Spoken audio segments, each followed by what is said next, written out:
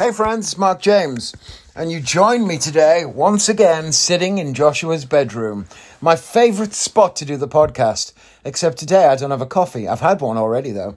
It was a Cuban coffee, which actually tasted a lot like the Jamaican Blue Mountain from yesterday. It really did. So that's an interesting find, considering that one of them was £22.50 for 125 grams, and the other one was £2.60 for 125 grams. I'm going to brew both later and see if I can really tell the difference. I'll brew them both in a small quantity, but I'll see if I can tell the difference. So I'm sitting in Joshua's room because I've just hoovered it, and I've hoovered the entire downstairs of the house. I'm currently sorting out all the show stuff, and I've been through the cupboard in the office, and I've got all the props out that I currently own for the show, so I know what I need to buy. I bought a waste paper basket. The GoPro that was getting returned has been picked up and registered, so I've had the refund already. I've had bags delivered for coffee. Still waiting for proper packaging so I can send stuff out and send out a few other things that I owe people or things that people are waiting for. Nobody's very stressed about it. They're all things that I'm sending people as a thing, not anything anyone's bought from me. So don't worry about that. Otherwise, I'd have gone out and bought special packaging. But I'm waiting for the main packaging to come. And then I've just got on with jobs. So when Curious Monkey was just taking up shelves in the downstairs in the kitchen, which by the way was, really, really short-sighted. The fact that we thought it was possible to just contain the stock on the shelves in the kitchen on a couple of shelves instead of needing a whole room was really really naive, because as soon as it's filling a whole room, you start to think, is this room going to be enough? Stock just takes so much room, and packaging and everything. And what I'd done was we had two shelves of, big tall Billy bookcases, two full shelves of board games, and I just put them all in a huge stack that was as tall as me on the stairs, on the landing, the middle landing of the stairs. And we've all just been avoiding it and walking around it for weeks. Probably months, actually. And today I moved all of the stock and everything from there into the office. And then I moved all of the board games from the stairs back into the kitchen. And then I, redid the dishwasher, filled the cupboards, wiped the benches down, hoovered the whole room, all of it. And then sorted out the office. I got a big spare, really useful box, like a 40-litre, probably more than that, 60-litre, I think, really useful box, emptied for Sarah to put stuff in, to store stuff in the office. And because I'm determined that office is not just Curious Monkey, I want the desk to remain clear so that she can go in there and do some work if she wants to for her job, or if she wants to sit in there and get the sewing machine out or any of that stuff. I really want there to be space for it to be multi-use. So storage is key. And that's good. That's going really well. So I've basically done every room except for the bedroom and the office, because they're the two rooms with the most movable stuff at the minute. And also, I can't do those. Sarah needs to do those because she needs to work out what she needs where. And, it's not fair for me to just sort it out because it's her stuff and her house as well. So she has to, do her bit. But we've both been very busy with other things at the minute, and she's been especially busy with other things. So no pressure on that. We'll get there when we get there. We've got the whole weekend, actually, because Joshua's going to grandparents over the weekend.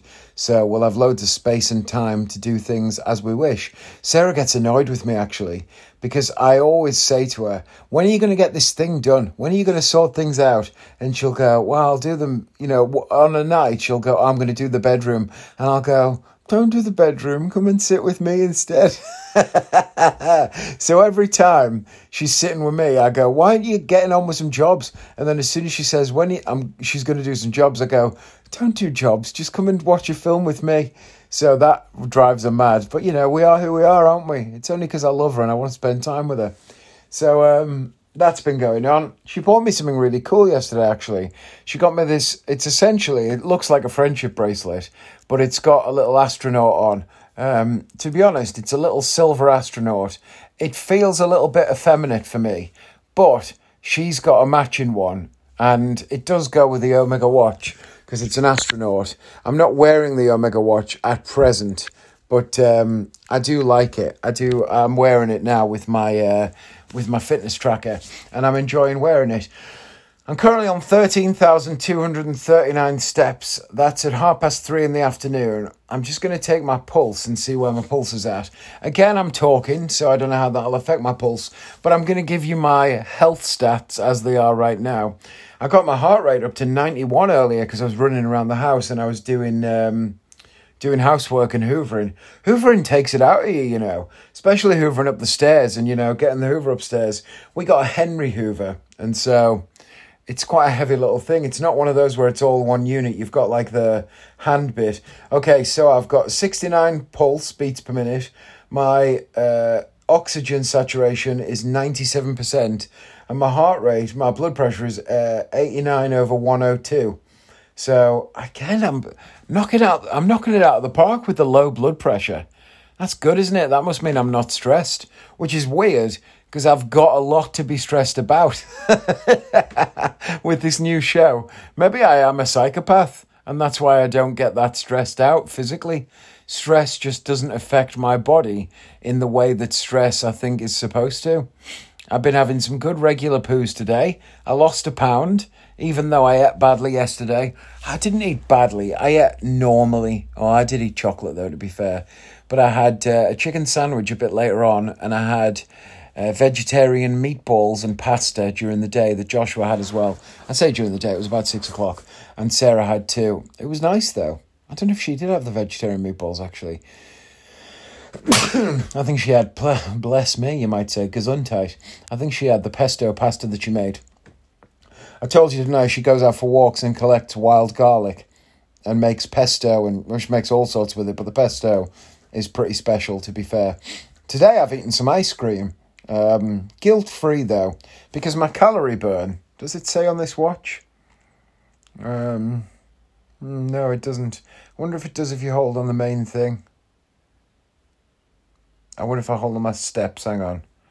Okay, so my active calorie burn has been 462 kilocalories, kcals, which is all right. I've done 6.5 miles because the Halo ice cream is 360 calories per tub. I mean, that's good, isn't it? That Halo ice cream, you know, it doesn't have loads of chocolate in it or cookie dough. It's cookie dough and chocolate.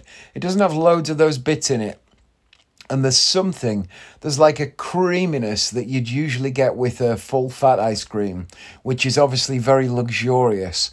But for being able to eat an entire tub and feeling like you're getting a treat, and it's only 360 calories, I think that's amazing, don't you? Don't you think that's great that you can eat that much ice cream? Because it's really about volume, isn't it? Would you rather have half a tub of ice cream that's got that little bit extra, or be able to miss that but eat a full tub of ice cream and feel like you had a lot of it? I personally go for the latter. When it comes to ice cream, I'm not bothered. I'm happy that I can eat quite a bit of it. So, feels like a good treat, that, to me.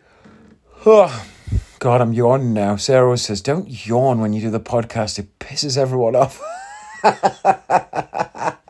She'll also say, by the way, that I make her sound really mean on this podcast because I point out all the ways that she digs me out. But you know what? She's not mean. She's lovely. And I'm very proud of her today. So, you know, she's good.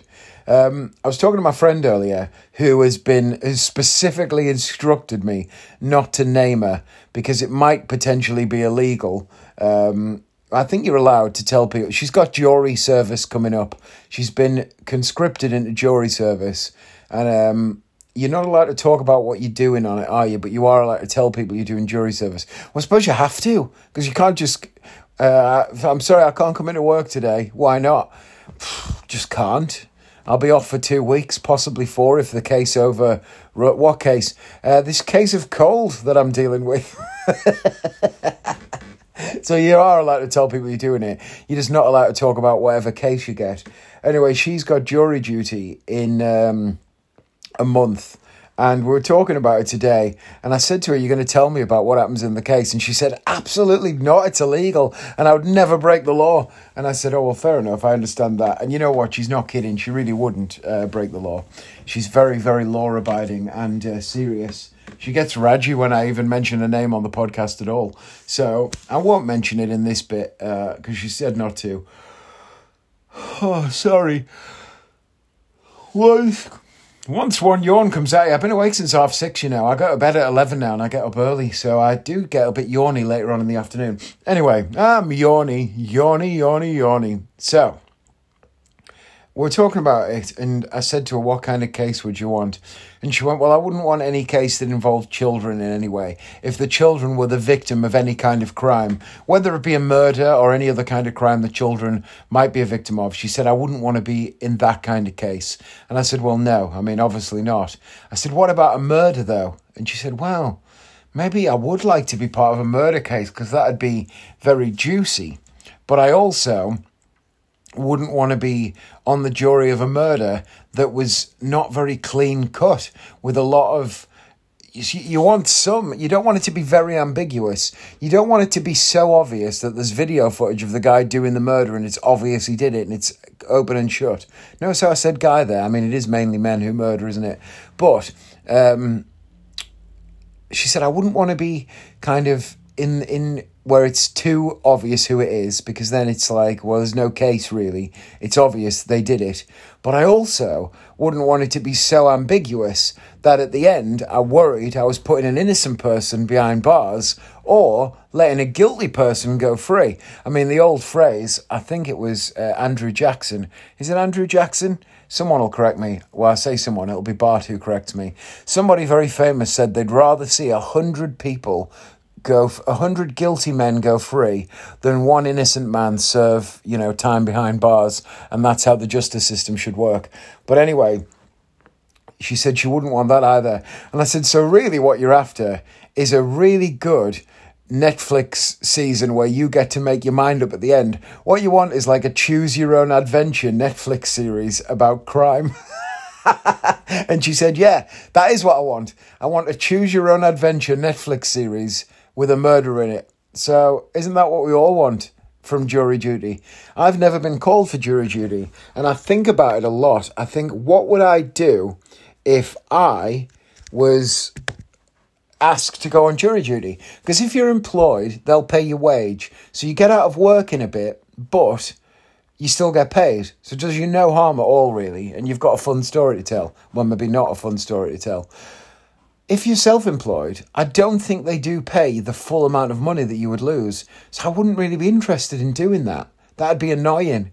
But then it is also a civic duty. So I'd want to do that. But then you think, well, what if you defer? You can defer for up to a year.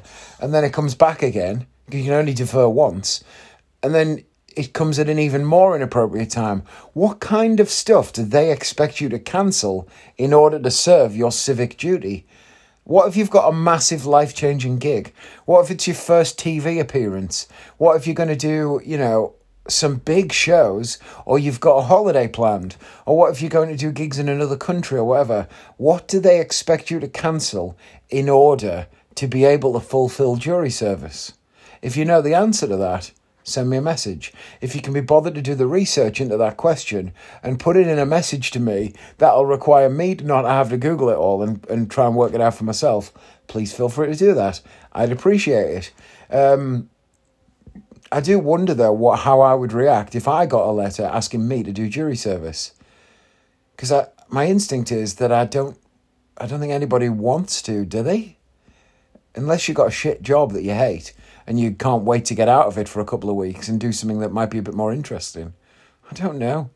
A lot of people who go on jury service say that it's a bit of a damp squib, and actually you turn up, you spend a lot of time waiting for something to happen that doesn't happen, then the case gets adjourned or whatever and you get sent home after 2 days when you thought it was going to be 2 weeks. I don't know. I mean, 90% of the books I listen to are about the law or murders or the secret barrister or cold cases being investigated or forensic scientists and stuff like that. So I do have a deep-rooted interest in the law, but it's nice to read about it at arm's length. I don't want to be part of it. That's why I never break the law. I don't want to be directly involved in it. I don't want to be, part of some criminal investigation. I just want to read about them. So being on jury service is a bit too close to that. Don't know. What are your thoughts on jury service? Would you want to do it? Have you done it? What happened? Are you allowed to talk about it? Did you get debriefed where you were told what you were and weren't allowed to say? I know that you're not allowed to actively look into the crime while you're on jury service, and that you're only allowed to take into account the stuff that's put in front of you by the barristers or lawyers, depending on what, country you're in. So, yeah, don't know. Anyway, there's some bit of talk about jury service.